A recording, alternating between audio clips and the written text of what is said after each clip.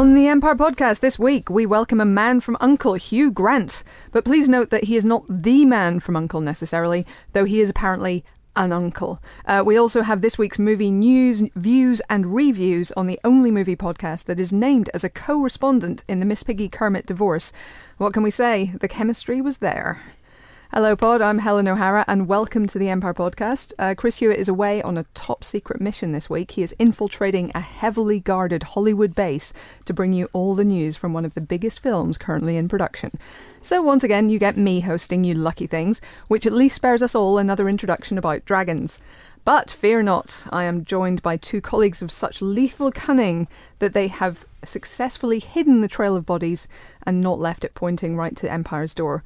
Well done on that, guys. First up, we have a Hearthstone fan who is never happier than when he negotiates a mulligan phase successfully. It's Ali Plum. I'd just like to say hello. Hello. Also, I'd like to say this is my penultimate podcast. I am leaving Empire. It's an era of extreme change and upset, and we fear change, Ali. Everything's wrong. Yeah. Next episode will obviously be dedicated entirely to me. It'll be a 4-hour special, a bit like 90s TV show This Is Your Life, where, you guys will just talk to me. I'll give you my wisdom. I'll tell you how to edit. It's going to be great. I'll be honest, we've had a little bit of trouble gathering everyone you've ever met to come in and pay tribute to you. But we're still working on it, Ali. There's still time. Good luck. Yes. There will be some people that you've never met and that don't know you from Adam. Great. Do you recognise this voice? No. Hello! Michael Aspel is unavailable as well. This Is Your Life was only half an hour. It's quite an economical time frame. Oh, shit. But remember, there's no crying on podcast. No. So stay unemotional. Or in baseball. Like an automaton. Well, you heard him there. That was our art house guru, a man who refuses to play any card game unless the rules are at least 300 pages long and written in Serbian. That is Phil de Semlin. Hello. Dobar dan. Wow. What that means that? Good afternoon in Serbian. Oh, thank you. I can't pronounce good morning. So you just have to deal with it. It's close enough. But thanks. Yeah, excellent. So just to be clear, you still work at Empire? I'm still here. Okay, so that's 1 out of 3 of us. I mean, that's pretty good going. I have a question this week that was not sent in via the usual channels. This was posed to me by a regular podcast listener at a wedding. So Matthew Jackson, if you're listening, thank you very much. He asked me, and I find this very nearly impossible, which may say more about me than the question, rank the movie Chris's: Pine, Pratt, Evans and Hemsworth. So we have there 3 Marvel leading men, 1 other franchise leading man, all called Chris, all totally dreamy. And how do we put them in order? This is a tough question. It is a tough question, isn't it? I mean, Very we don't... tough. Obviously, Matthew didn't actually give me any particular criteria. I mean, if it's on dreaminess, they're obviously all tied for number 1. If it's on niceness, it's equally difficult, actually.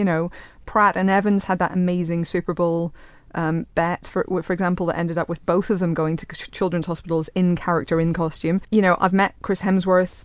He's lovely. We've had Chris Pine on this podcast. He's lovely.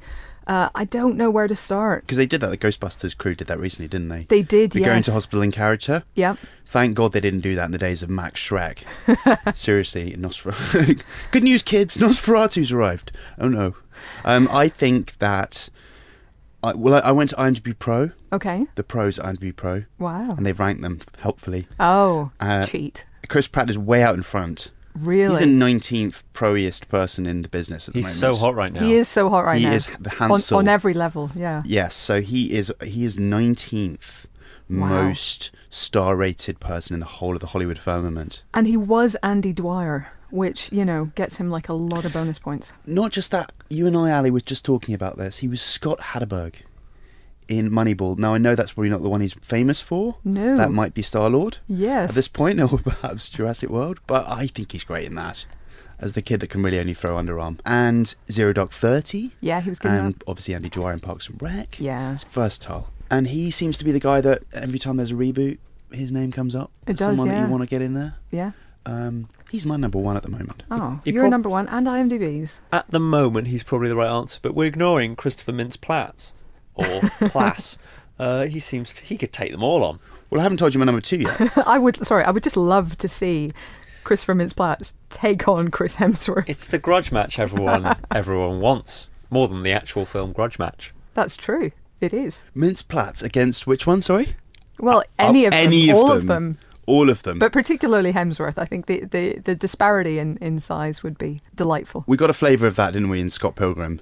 We did. with Chris Evans, Chris Evans, which was hilarious. Yes, and gets he him a was. lot of points. It does. He gets a lot of points for Scott Pilgrim. Very few for Push or Fantastic Four in my book. I like Push. Yes, but And he's one of the best things in the Fantastic Four. This is true. Him and Chiklis do so much heavy lifting in a film that shouldn't require that much heavy lifting. I feel like we're going to get back to that in a little while. I agree. Chiklis had to do a lot of heavy lifting just to stand up in that costume. He did. That's true. Chris Pine also this week gets bonus points for Wet Hot American Summer First Day of Camp. And if you haven't seen that yet, and if you have Netflix, I would recommend it because it is very, very funny. He loses a multitude of points for This Is War. This Means War. I like what this is. This Oh means war. God, what's happening? I don't know why, but I really do. Ooh. I give it 3 stars for this magazine. 143 on the IMDb Pros. Wow, okay. So he's the bottom of the Chris's if you're looking at it purely from a IMDb Pro metrics. Okay. And they bear in mind these guys have a laboratory where Well, they work I mean, this stuff out. Wearing white coats, I believe. So who comes second on the Pro-ometer? Who do you think? No, sorry, that sounded. Who do you think? I don't know. Do you research? I would guess No, who do you Hemsworth. think? Correct. Because he has Huntsman as well as Avengers and Yeah, Thor. when you got a Marvel in the bag, you're pretty much sorted, aren't you? True. And Evans has now got DC in the bag, He does? doesn't he? Does he? Doesn't he have? Well, he had double Marvel. No, I'm thinking. Sorry, I got my Chris's mixed up, which is bad in the context of this debate. Pine has got a DC in the bag Oh yes, because he's Yes, Roger, he does. Steve because Johns, he's John Trevor Johns, Steve Trevor. Trevor Slattery in the new Wonder Woman movie. Tony Slattery. Yep. In the Tony Slattery biopic, Wonder Woman. Yep. Yes. The Tony Slattery biopic is called Wonder Woman. Yes. I mean, Thank it's God. an unusual choice there. So have we haven't got a definitive answer. No, have we we? cleared that up, No, I think, but as well as we could. Yeah, I think we've done the best anyone could possibly do. Chris Cooper. Chris For me, Cooper. Chris Cooper. Right, that's Because number one. He's done top work with horses in movies. Seabiscuit. Yeah. And You made it sound like there was The a movie Horse called Whisperer. Biscuit that we should see. Biscuit. Can't He's forget. done top work with Biscuits as well. Okay. And also, I just really like Chris Cooper. I mean, he's who one of those doesn't? guys, he's the classic sort of 27, 28%er even. Comes in and, just, he can do stuff. He's gnarly in spy contexts, such as Bourne, of course. We play Conklin. And he's just a very versatile character actor. But he's probably not in this bracket of stardom. I mean, with no disrespect to Chris Cooper, he's not quite as dreamy as the other 4. We're forgetting Christian Bale and, of course, Chris Cross. So just remember, okay? What's your Cross. favourite Chris They Cross? would make us jump. Yeah. Yes. Who's my favourite between Christian Bale and Chris Cross? Don't put me in that position, Phil. It's not. Which is your favourite Chris Cross? Is it Chris or Cross? Well, I think Christian Bale does Cross really well. So I think when it comes to getting Cross, it's probably Christian Bale. Right, okay. Well, let me put this to you. That as a huge fan, of course, of The Big Lebowski, or Le Grand Lebowski, as I like to call it, you have not mentioned Chris Christopherson, No, which has been noted, and it's disappointing. I think we're leaving out Chris's with a K, aren't we? Who says? Oh. We just well. put Christopher Mintz-Platts in here. yeah. He's not really a Chris, is he? Well, if you're, we're getting too deep down the rabbit hole. I think if you're a Christopher, we're going to give you a Chris, and also there's Chris Hewitt of Hostel 2 fame, so can't forget him. Yeah, so we're thinking, him number 1, and then Chris Pratt? Given he'll be giving my career obituary next episode, yes, Yes. Chris Hewitt number 1. All right, well, that neatly wraps that one up. So sorry, everyone, and thanks, Matthew, for that question. If you are not attending a social gathering with one of us in the near future, you can, of course, send in your questions via the usual channels. We are on Facebook at Empire Magazine. We are on Twitter, also at Empire Magazine. Please hashtag it Empire Podcast. And we are also, of course, on email. It is podcast@empireonline.com. All right, so on to this week's movie news. Now, can anyone tell me why I have Salt and Pepper's song Shoop in my head? Only if you sing it. I think that might be a breach of copyright. That's a good excuse. Because your singing will be so like the original So recording. like it. Just to put it into context, Helen did just sing this in the office, and it was very impressive. Aw, I didn't know thank you you. could do that. I thought I was pushing it. Oh, God. Oh. So, because of the Deadpool trailer? That's right. Let's talk about that just for a minute. Obviously, this is an audio medium and we shouldn't spend too much time on trailers, but there was a Deadpool trailer and it was cool. Am I right? Yeah, it was slightly different to the Comic-Con one, but it is very, very, very, very, very similar to the one we saw at Comic-Con. The one at Comic-Con had Stan Lee in it. You saw him as a DJ, spoiler alert, in a club. But as that will no doubt come out at some point, and it's also on the internet, please excuse me. Yeah, really, let's say, what is the word? Bloody. Yes, really bloody. It is a red band trailer, and this will be the Marvel movie made by Fox that you will hopefully watch in a cinema with no kids. You'll go to the cinema, and there won't be any kids around. Though, we mentioned, was it on our Sleep-Free podcast, how when we watched the Deadpool trailer at Comic-Con, did I mention that? There were 3 kids behind us, all wearing Deadpool t-shirts, and both parents were with them, also wearing Deadpool t-shirts. And I don't think the kids, any of them, were above 10. Wow. Tops 12. They actually showed it last night before the Fantastic Four screening. And the audience was actually, there was a fair smattering of kids in that audience, and obviously the language is a little bit salty, a little fruity, and so I was a bit like, ooh, goodness, I'm not sure those parents knew what they were in for when they brought them to this. The language is not only fruity, but there's a bit where he uses one bullet to fire through 3 people's heads. You can see the blood and brains spewing out. So there is that. That's true. Whichever way you cut it. I mean, there's a joke about an avocado having sex with another avocado, which I think is just about okay. But yeah, it's a full-on red band trailer, and here's to the movie sticking to its guns. Pause for laughter. Yeah, so that was fun. So if you haven't seen that already, check it out. And of course, we have a trailer breakdown on the site, which is actually very, very good. Director Tim Miller talks us through the whole thing and gives away a few little secrets of what we can expect from Deadpool. There was a little bit of Harry Potter-related news today, wasn't there? Yes, I can see here that it says, get supermodel eyebrows in under 2 minutes, Brooklyn Beckham set for a film career. No, you're looking up at the page. Sorry. Yeah. Colin Farrell on for Fantastic Beasts and Where to Find Them. Ah, there we go. That sounds more like it. Which is the Harry Potter prequel off, spinny off. There was another story all along. American set film. Incidentally, this is an odd thing, but if you go to iPlayer Radio and you're a UK person, you can listen to J.K. Rowling's Desert Island Discs, which is currently on, whatever it's called, Catch Up, and you can hear her talk about in the year 2000. It's a very interesting time for her, just before the movies came out, where she was at that point. She tells the stories of how Harry Potter kind of came to be, which was really interesting. So totally a footnote there. But if you are in the UK, do check it out. It's up there obviously for a month because of good old iPlayer, so have a listen to that. But yes, we have Colin Farrell, our king of brooding angst and guilt. Guilt is his thing, I think. Off the back of True Detective 2, which obviously everybody loved, not true. Somebody I read on our Facebook page today said, was it just me, or did True Detective 2 feel like Star Wars prequels all over again? Which I think is a bit harsh on the Star Wars prequels. So, yes, he has this role. It's not clear who he'll be, but I'd like to see him as a wizard. Yeah. Like in full cape and garb. I want there to be somewhere in the Wizarding World of Harry Potter the Colin Farrell wand. Yeah. That seems like you're making a dirty joke, but I'm just gonna drop just walk past that one. Quickly go past that one. I think I read somewhere he's playing a character called Graves. Of course, that doesn't really tell us anything. And this is, of course, the 1920s-ish set, New York-based, I think. Fantastic Beasts and Where to Find Them, with Eddie Redmayne in the lead. They are apparently building what may be the biggest set ever built in the UK out at Leavesden at the moment for this. They're recreating 1920s New York, I hope. They basically are. They're basically building Manhattan, as I understand it. So it's going to be a very, very big... I'm hoping for a really, really cool-looking film. I'm hoping for Gatsby meets Potter, which has me so excited, I can't even tell you. So, yeah, fingers crossed. This. I think he can be a really good actor in the right role. So, fingers crossed this is that.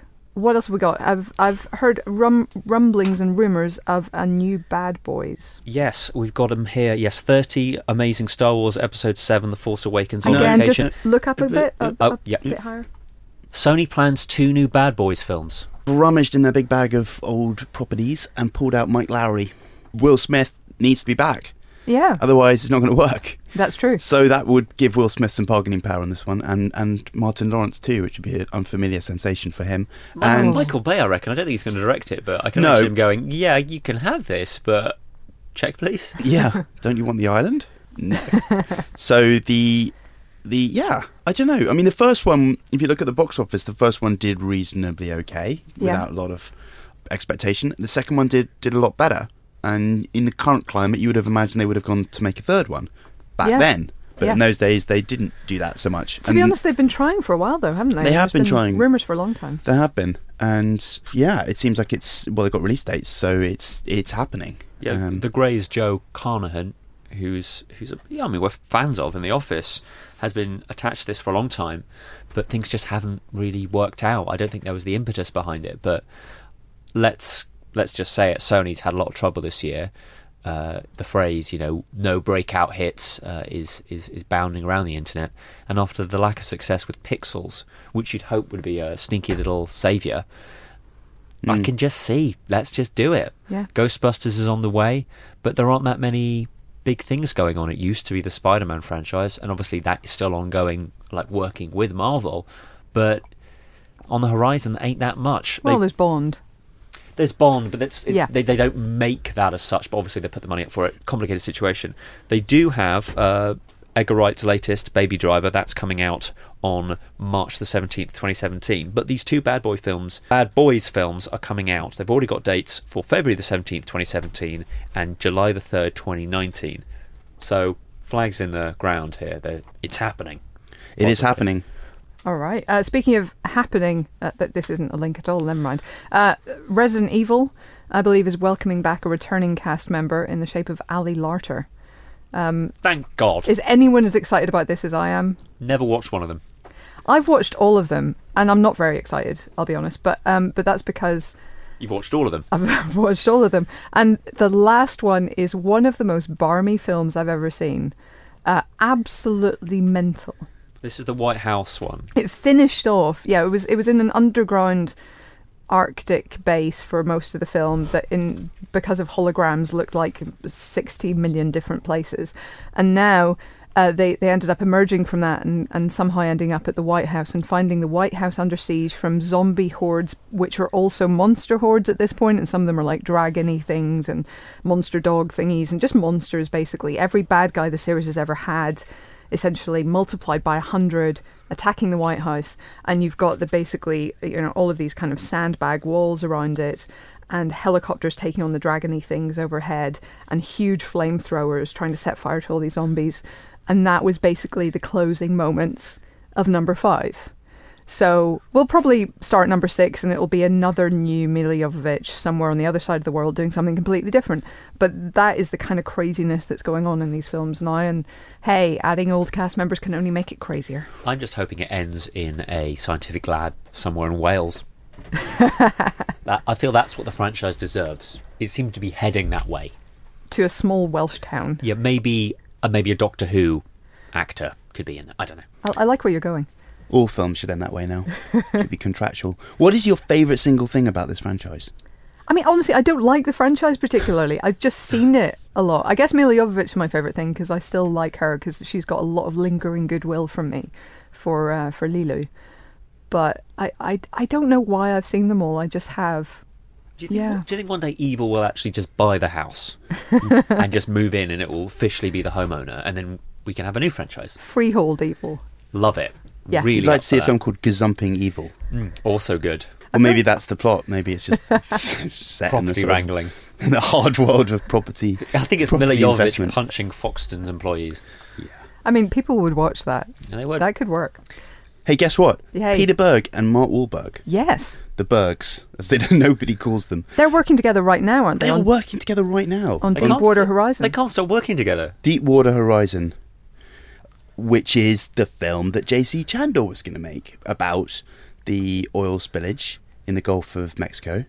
And Peter Berg stepped in and took over that one, and that is happening. And now they're going on to make Patriots Day together, which is another true life inspired drama thriller. Yeah. I guess more of a drama probably set around the time of the Boston bombings in 2013. Yeah. And so quite a serious piece of work. But Peter Berg's always kind of had a bit of that, hasn't he? He's done bigger, splashy things, but he's also done The Kingdom and things that are very plugged into the world. Well, yeah, from the original Friday Night Lights film, Friday Night Lights, and even Lone Survivor.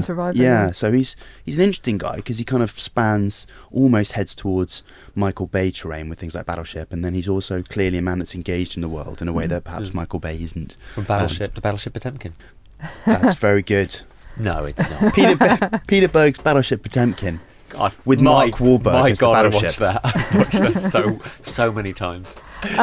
Yeah, I mean, this is an interesting one. I mean, I'll be honest, I was on Deepwater Horizon recently, and they were talking quite a lot about respecting the people who actually died in that disaster. And I imagine that they will be very careful here again to kind of tread that line and pay proper tribute to the real people who lost their lives in the marathon bombing. So it's going to be an interesting one. Challenging, and I think maybe Oliver Stone had this issue with the World Trade Center movie. If you come in too close to the events, there's a danger that it becomes overly respectful. Mm-hmm. Not that you wouldn't want to obviously respect the victims of such a terrible tragedy, but at the same time, you need a bit of oomph and a bit of heft as well. You can't be too sort of delicate with it. Tiptoeing. Yeah, you can't tiptoe around things. So, but I mean, I don't know. This is a film that seems to have been. I mean, obviously can't have been because it's not that long ago, but it seems to have been around, buzzing in the ether for a while now. Yeah. The idea that they made this film, it just feels a bit soon, I have to say. I mean, we haven't seen a film about the 7/7 bombings in London, like that actually tackles the day yet. I don't think so. Things that sort of talk around it. So it's a tough one for a filmmaker really to know how to handle that. But yeah, it'd be interesting to see what he does with it. And then finally, they keep coming up despite my best efforts. Dragons again, Dungeons and Dragons. Just don't fear the dragon. I feel like chat. we have to touch on this because it's coming back to the big screen. It's really, I mean, it was barely on the big screen because the last few films have been so bad that at least 2 of them went straight to video. But Dungeons and Dragons, a new movie. Wow. I just hope it has another character called Farmer. In the original Dungeons and Dragons, it had Jason Statham as a character called Farmer, and it's very bad. But this is a property that I guess makes sense. Like, I understand it's got some name recognition. Dungeons and Dragons, it's a Ron Seal title, right? I think I can just about work out that what genre this film might be in, what I can expect. But it doesn't have the greatest pedigree cinematically. That is an understatement. But obviously, it's worth, wait for it, another roll of the dice. Oh, okay, yeah. You guys? Wow. Yep. Do you see why I'm leaving, guys? What did you say? That was a thing that just happened. Mm-hmm. Yeah. Yep. Just don't just pretend you didn't hear, Phil. Just keep minus one walking. charisma. I mean, I would say this is a franchise that so far is worse than Resident Evil by quite some distance. So, like, it would be hard to do a lot worse by Dungeons and Dragons than they already have. So, in that sense, this is good news. Yes. On the balance of probabilities, it will be a better film than we have previously seen, bearing the title Dungeons and Dragons. Yeah, remake the films that are bad. Yeah. Will it be up to the standards of the 1980s cartoon where a bunch of kids on a fairground ride ended up in a fantasy land and I was totally addicted and had to go up and watch it every single week? I don't know. Who can say? You loved that, didn't you? I did love that, yeah. You did love that. I've got a couple of things that I'd also like to mention. Yeah, We've please talked do. about, this kind of brings in 2 ideas of a movie like World War Z, which I alluded to earlier, which has an ending which is relatively small, and then bringing out old franchises like Bad Boys because you just want to keep that train going. Mission Impossible Rogue Nation, the 5th Mission Impossible movie, made Money. a lot of money. Dollar bills, yo. It made the money, especially in the US, which hauled in $56 million, which proves... I don't know whether it proves that Tom Cruise can still pull in big money. He can always pull in money, but this, combined with the franchise of Mission Impossible, is obviously enough, and the critical praise that was heaped upon it. I think it's 93% on Rotten Tomatoes. So... confidently the best in the series. We talked about it last week, making a lot of cash. Unfortunately, the Vacation reboot, starring Ed Helms, did not go anywhere good, making barely any cash. But there you have it. Tom Cruise still going strong, and what we were saying last week about there being a sequel already planned, already trying to make it. Yeah. Brilliant. I also like any story where a movie makes a tactical decision to move things earlier, reshoots, gets stuff sorted, gets its head down, and it works. Because so often you hear, oh, reshoots, what does that mean? Oh, moving the date, what does that mean? You know what? As Goldman says, nobody knows anything. Yeah. So it worked. It was great. I saw it on Monday. Would very much recommend it. And here's to another movie. Here's to another movie. And amen to that. Well, any movie. Here's to movies. Just movies. Guys, there's one thing I want to say. Films, good. Good decision, I think. It might have probably half killed Christopher McQuarrie, but they're moving it into a very quiet... Summer. Very, very quiet Very time. quiet summer. Right. Yes. Away from very, very busy end of the year. Yes. And I think that's paying dividends for them. 100%. You're a massive UFC fan, aren't you, Phil? I love UFC. You're a really big fan I love all aliens. of Woundy Wadda Wowsy. Wowsy? Couch that Wowdy Wanda. It's Wowsy season. Ronda Rousey. Ronda Rousey. Randy. It's probably safest not to mispronounce her name in case she comes in here and beats us all to a pulp. Rowdy Ronda Rousey, everyone's favourite Fast and the Furious 7 actress. She was also in Entourage, but she is the notoriously kick-ass, inverted commas, badass UFC fighter who is intimidating to say the least, but she is going to star in her own biopic. Yes. So this is a lot like Howard Stern, if you remember that film. Which was a good film. Good film. Certainly did something.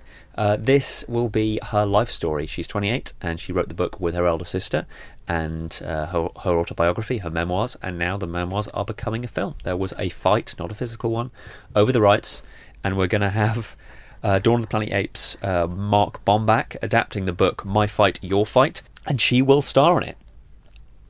I kind of love everything about this. Recently she was in a fight where she knocked out her opponent in 34 seconds, which annoyingly beat my record by 8 hours. I mean, her roles so far have not had to demonstrate a huge acting range. She has not been called upon to do so. So it's hard to say, you know, how far that range goes. And you know, from the little I know of her backstory, there is some real sort of drama and some real tragedy there. So I hope that will be something she can you know, honestly express and clearly express on screen. But she is a, you know, fascinating figure and a really, really tough lady. So you wouldn't bet against her. I mean, you'd be a fool. I hope she gets into character. I hope she can really channel down and do the research required. Fingers crossed. Hugh Grant is back this month in Guy Ritchie's The Man from U.N.C.L.E, where he plays Waverley. And we could tell you more about his character, but we'd have to kill you. So I went along recently to ask him about his role and his career to date, and his uncle, who was an actual spy. So I have literally run here from Warner Brothers, having just seen The Man from U.N.C.L.E, which was tremendous fun. It's a little bit difficult to talk about your role because you kind of come in quite late into the film. So what can you tell us? I pop up mysteriously once or twice, and you think, who is this guy? and why does he look like Hugh Grant? Yes, and then it gradually becomes clear that I'm a British spy, and I'm after the same thing that the Russian spy and the American spy are after, and that in fact I've kind of outwitted them and am running them. And that is the genesis of the U.N.C.L.E team. Yeah. So the whole film is like a prequel to itself. It is a bit, isn't it? I mean, you basically, in that sense, are the hero and get to order the ostensible heroes of the film about. All right, let's go with that. So were you a fan of the original series? Well, yeah, I am old enough to have watched it. Right. And I think I did like it. I mean, I was going through my old toy box at my dad's house the other day, looking for toys for my kids, and there is a Man from U.N.C.L.E car. Oh, really? You press the top and Ilya Kuryakin and Napoleon Solo pop out of the side, fire their guns. Oh, that sounds awesome, actually. Yeah, it's great. I was wondering about that because I wasn't sure, you know, were you old enough? Because my mum was a huge fan, but you're a good bit younger than she is, so I wasn't going to presume anything. But it was kind of interesting because she had a clear favourite, and I think a lot of people, she says, have had a very clear favourite between Solo and Kuryakin. For you, was it more about the gadgets? It was less about the sex for me as a young 8-year-old boy, I think, than about the gadgets, yes. So how did Guy pitch this to you? Was it, hey, we're going to go to Rome, come along for a jolly? I've always loved his things. You know, he's so unusual for a British film director in that he's so sort of pyrotechnic. And I vaguely know him. I've met him at parties. His father, oddly enough, was a great friend of my father's in the army. And my father once had to pull his father out of a porthole that he'd got stuck in on a troop ship. Do you know why he was in the porthole? Well, he was quite a character, I think, John Ritchie, his dad, or I say was, is he still alive? And I think for a stunt he was trying to get through a porthole naked, but I may be getting all this wrong. Anyway, they were buddies in the army, and funnily enough, my dad gave me a picture during shooting of him and Guy Ritchie's father and another officer all standing there in their khaki shorts, like something out of It Ain't Half Hot Mum, in Malaya in the 1950s. And weirdly, that third army officer, his grandson, was also working on this film. Wow. So Guy was so excited by this. We then recreated the picture in original costumes with him, me, and this young guy who I think was a production runner or something. And we got the costume designer do the whole thing. At one point, Guy seems more interested in this recreation than the film. That's awesome. So it makes it a real family affair in some way. Yeah. Some strange way. Yeah. You mentioned, I'm sorry you're going to get asked this a lot because it's in the production notes, that you think your uncle was a spy. Yeah, we're never really allowed to admit it.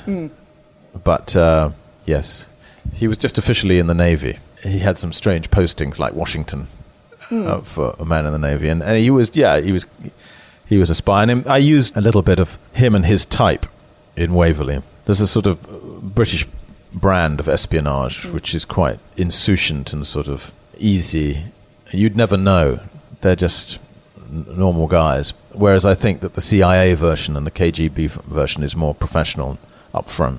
It seems like we suddenly have quite a lot of Cold War dramas again, because they sort of died when the wall came down for a good more than a decade and a half, 2 decades maybe.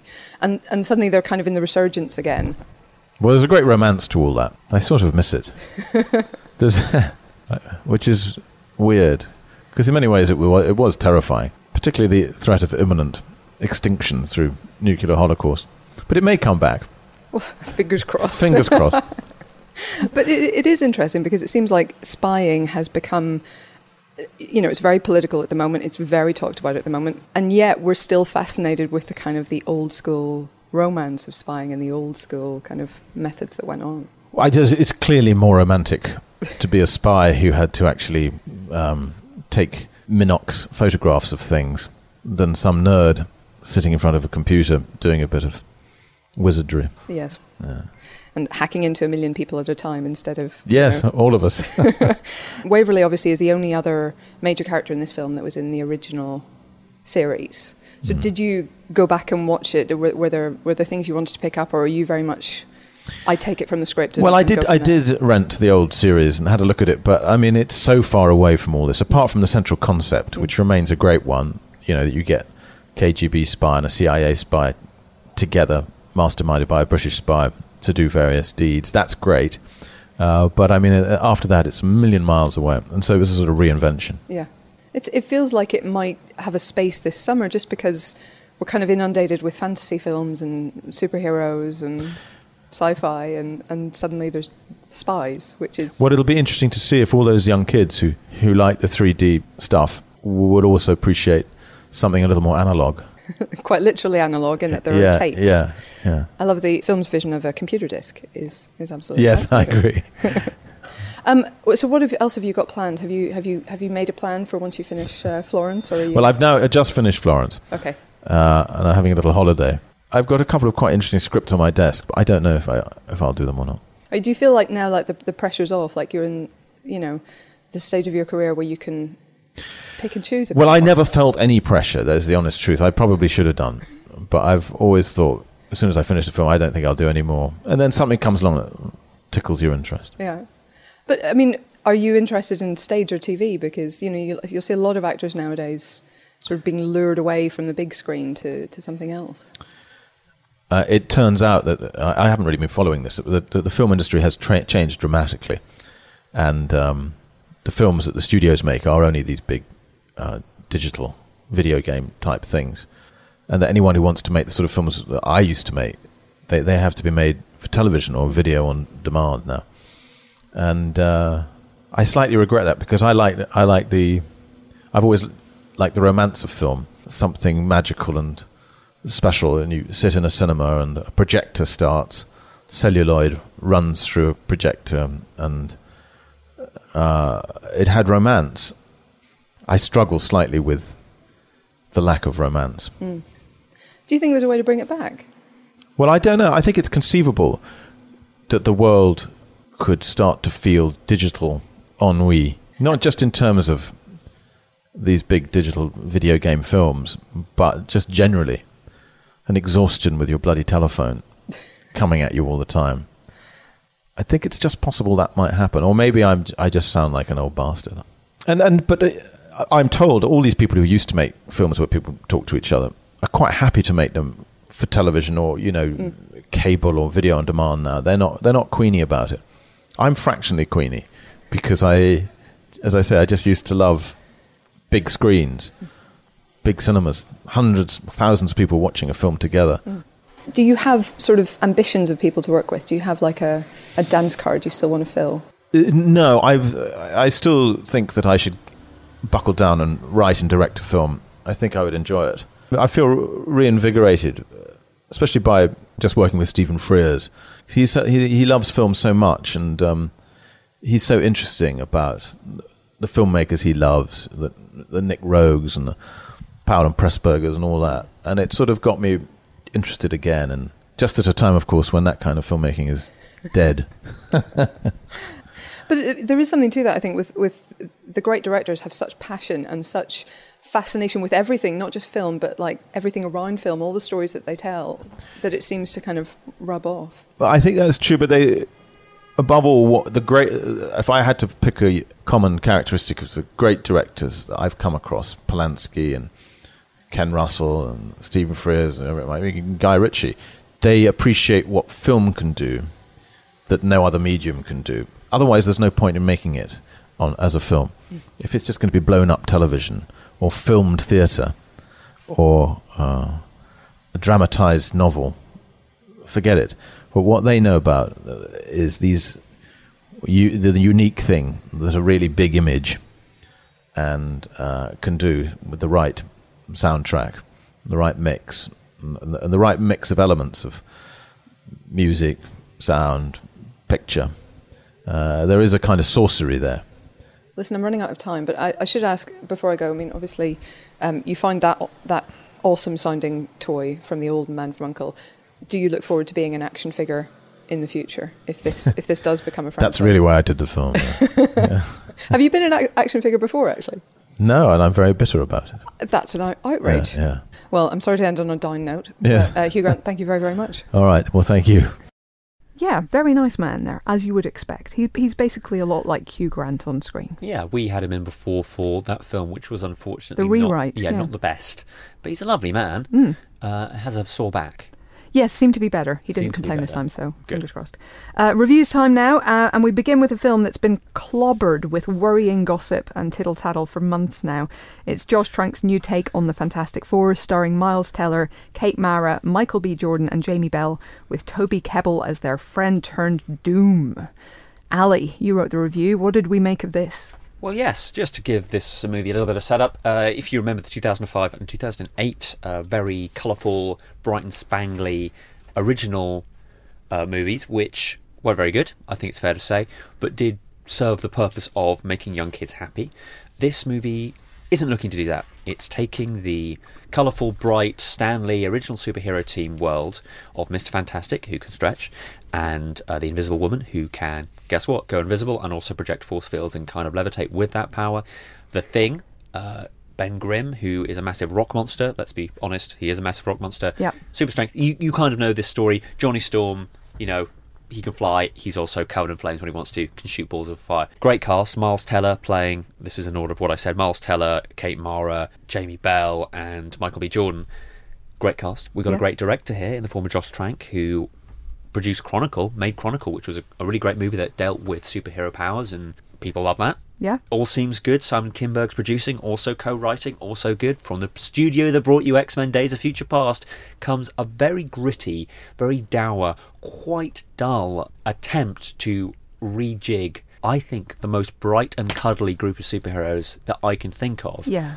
Certainly in terms of major superheroes. Yeah. Absolutely. Yeah, of course. Yeah, sure. There are, Bonnie Wabbit's Three Friends, I'm sure, would probably beat it. But Power Pack, even cuddlier. Even cuddlier. This tries to gritify or Nolanize or whatever cliche you want to use, and I certainly do, that team of how they get given these powers, this time through an interdimensional jump. They go to another dimension, and on that dimension there is some green lava, and guess what they do? They only bloody go and walk towards the spooky green lava, and the spooky green lava, it actually gives them superpowers. So they come back from the interdimensional jump and they have superpowers, but this plays off the idea of, you know what, if you actually woke up and you were on fire, this would be really scary, and if you were suddenly made of rock, this would be appalling. And they touched on that, gently grazed on that in the 2005-2008 movies. But not really. This tries to do something with it, but unfortunately it's very muddled, and it has a lot of the movie filled full of scientific montages because they have to make this dimensional jump equipment. Yeah. Where Kate Mara, you'll see her 2 or 3 times at a computer typing, and they try to make that cinematic. Type, type, type, look at a screen, type, type, type, look at a screen. Hey, somebody welds at one point, okay? There's welding. Someone welds, and then that person welding asks the other person, hey, have you welded before? And that person says, yes. Oh, it's amazing. This movie also has dialogue which is very much what is happening and what needs to happen next. It's not exactly like this, but it's a bit, hey, we need to open that door. Okay, you open the door. It's a bit like that. Also, and I want to make this point, even though it might reveal a bit too much of the film, might give a bit too much away, the reason why they go to the interdimensional jump, these scientists, the first time, is because they get drunk. And what do they get drunk on? The smallest hip flask I've ever seen. In fairness, there is a line about we need another refill of this. So they've had a couple of refills, one hopes, because you're right, it is the tiniest flask ever. Also, slightly annoyed me, and this will be predictable to anyone who's ever heard me speak, Kate doesn't go. Sue Storm does not go, because she's not allowed to hang out with the guys when they're drinking and bonding. She's too sensible. She's too sensible. She's off somewhere. She's literally off somewhere being a goody two-shoes, which she continues to be throughout the film. It's a real mess, this. You do not see them together, powered up, the lineup of the four, for 90 minutes. The movie is 100 minutes long. I mean, seriously. This film is called The Fantastic Four. It is not The Fantastic Four. If that could be the soundbite, if that's the bit that you take out of it, great. Because you, as you say, don't see the Fantastic Four. It's only at the very end that you can vaguely say they're the Fantastic Four. It also tries to have its cake and eat it. It tries to be gritty and different and dark and make this a more grounded, actually what if. It's to be admired.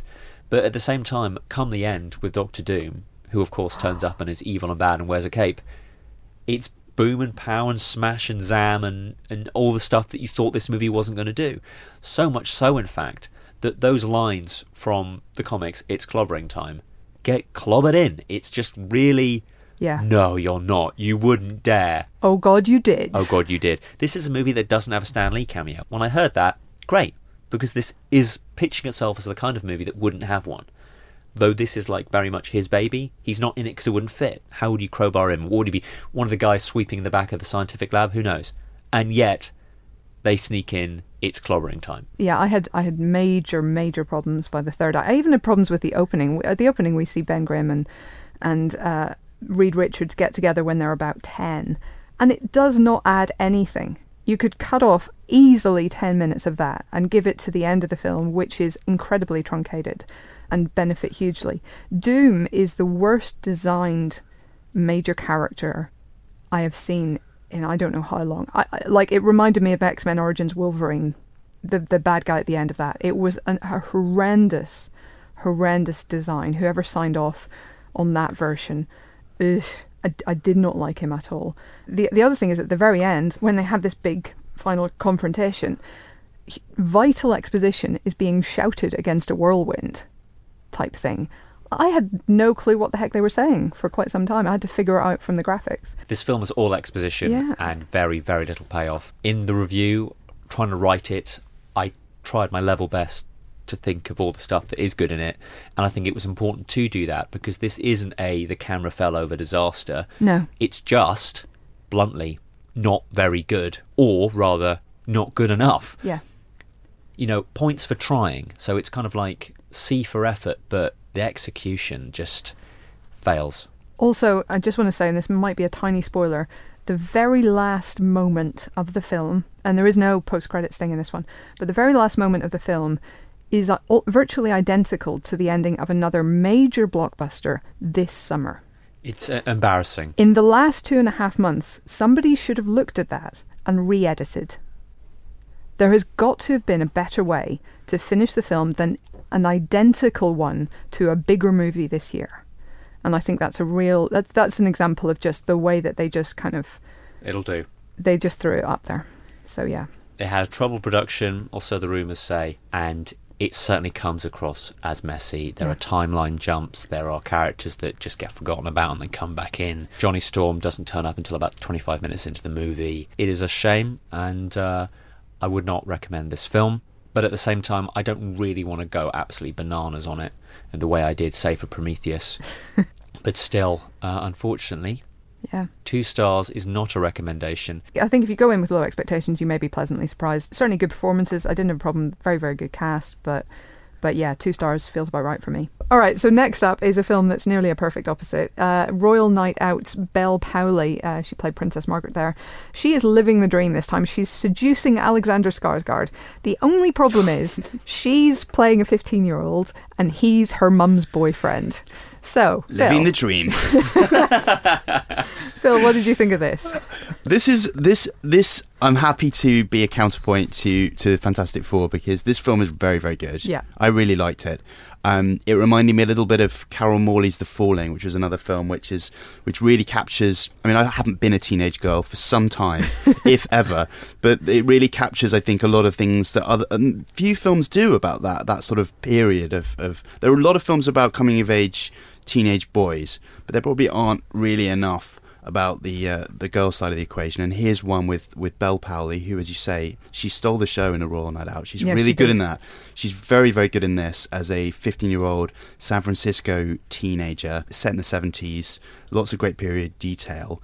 And she's really talented. Her American accent is flawless. Mm-hmm. Her mum, Kristen Wiig, not seeing any colonial ladies on any wings in this one. She's quite serious. It's quite a straight turn from her, and she can do that very, very well. And they have almost a sisterly dynamic, the two of them. She gives her this advice: you need to go out, put yourself out there before it's too late.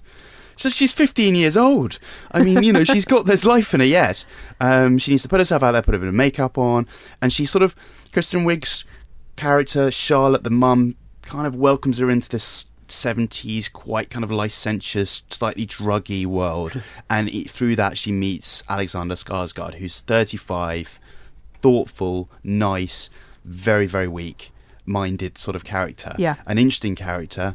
You see the good and the bad in him, and they fall into this obviously age completely inappropriate relationship, and also this kind of weird love triangle forms as well. That's not really the essence of the film. The essence of the film is the world through this girl's eyes. It's a little 400 Blowsy in that sense, and very, very good, based on a kind of illustrated novel, not a really graphic novel, and some of the illustrations come through on screen. There's that American splendification where you see the cartoons coming to life, and the director's definitely worth name checking, Marielle Heller. I think does a lovely job with this. Gets a really good performance out of all three of her leads, Belle Powley especially. She's very precocious is a terrible word, but she's very sort of thoughtful about her place in the world, and her sort of sexual journey, as it were, is the core of the film. But it's very funny in parts. It's also very sad, and it captures a moment in time in this girl's life and in society as well. We gave it 4 stars, and a glowing recommendation. One postscript to that is that it's been given an 18 in this country, so the equivalent of an NC-17. I think it's an R in America, and that's harsh. Yeah. It does also mean that if you are a teenage girl, you're going to struggle to go and see it at the cinema, which I think is a shame. It's honest and frank. It's not doing these things for the kicks. It's showing you things because they're important to this girl's development in her life. I can see why it's got an 18. The letter of the law, it certainly does things that warrant an 18, but it's a real shame that people can't see it below the age of 18. I think it deserves that audience, but it deserves an audience of all ages, because there's something in it, I think, for everyone. 4 stars. I would 100% agree with that. I think it's it's kind of, she's not quite a role model in the sense that, some of her behaviour, as she realises herself through the film, is not good, and neither going to make her happy nor, generally a good idea. But at the same time, she's such a vibrant personality and such a big personality, and she becomes, she has such kind of fearlessness about pursuing her own desires, that she is sort of a really inspiring figure in some strange way. She is. I think vibrant's a really good word to describe her and the film. Yeah. It's a film that's full of life, and it spills off the screen in a way that, almost demands a second viewing. And it's very funny, we should say. It's very funny. And it's very hard to capture this this world, this 70s world of crazy wallpaper and the music, and not be a bit cliched, and not be a bit, I've seen that before and it feels hackneyed. It isn't. Yeah. It feels quite real and authentic, emotionally and physically. Definitely. So that was a big recommendation for us. We gave that 4 stars. On a side note, this is another total random side note. This reminds me of when the first season of Alex Mack, do you remember The Secret World of Alex Mack? That was given a 15 when it was released on DVD, because there is a moment when she gets hides in a tumble dryer. Bearing in mind this is a TV show in the 90s aimed at kids, where she could turn herself into a puddle of moving gloop. So then she hid in a tumble dryer, and that got a 15, and they couldn't edit it out because you cannot be shown to offer as a place that you could go play hide and seek in a tumble dryer. So yeah, it's just the letter of the law thing. Like, if there is an incident or a moment that means it's that, then you just have to. That's what the BBFC's for. But yeah, it sounds like it's a bit of a shame that it's got the 18 though. Yeah, definitely. I just want finally to talk about one last film this week. It's a Spanish drama called Marshland, which is a sort of a little bit of a Spanish true detective, I guess. So this is set in 1980 in Andalusia, and two detectives, Juan and Pedro, are sent in to investigate a disappearance of two sisters. And what they find there is essentially a serial killer. So they're kind of investigating that. What makes this different from just the usual police procedural, although it's a very good one of those, is the fact that it's all taking place against the background of Spain's emergence from fascism under Franco. So you've got the kind of the last vestiges of that kind of political system holding on. That kind of political angle complicates the case in ways that I won't get into too much. But you do have the kind of the macro story and the micro story of this immediate disappearance kind of blending in a really, really clever way. This has swept the Goyas, the Spanish Oscars, and it kind of deserved to. It's a really very, very good film. I was going to say that it's interesting political context, a little bit like the really terrific, I think, Oscar-winning The Secret in Their Eyes. Yes. Set against the scars of the past. It's always a really interesting place to set a thriller. And like that film, I think it's getting the American remake. Yes. It'll do well to be as stylish and elegant as this particular film. Yeah, absolutely. The nighttime car chase especially is really impressive. So yeah, if you get the chance, if that's on anywhere near you, I would heavily recommend it. That got another 4 stars from us, so it's quite a good week outside of the big blockbuster release at least. So that is it for this week's Empire Podcast. Join us next week for more film related fun when Chris will be back, I believe, and we will also be joined by the people behind Trainwreck, which I assume is a film about the Empire Podcast. I believe that LeBron James is playing me, which is a bold casting choice, but one I feel sure will work. Wow, I'll have to let down Ronda Rousey. Until then, it's goodbye from Phil. Goodbye. It's goodbye from Ali. Goodbye. And it's goodbye from me. I'm off to break into East Berlin in the hope that Henry Cavill will come and rescue me.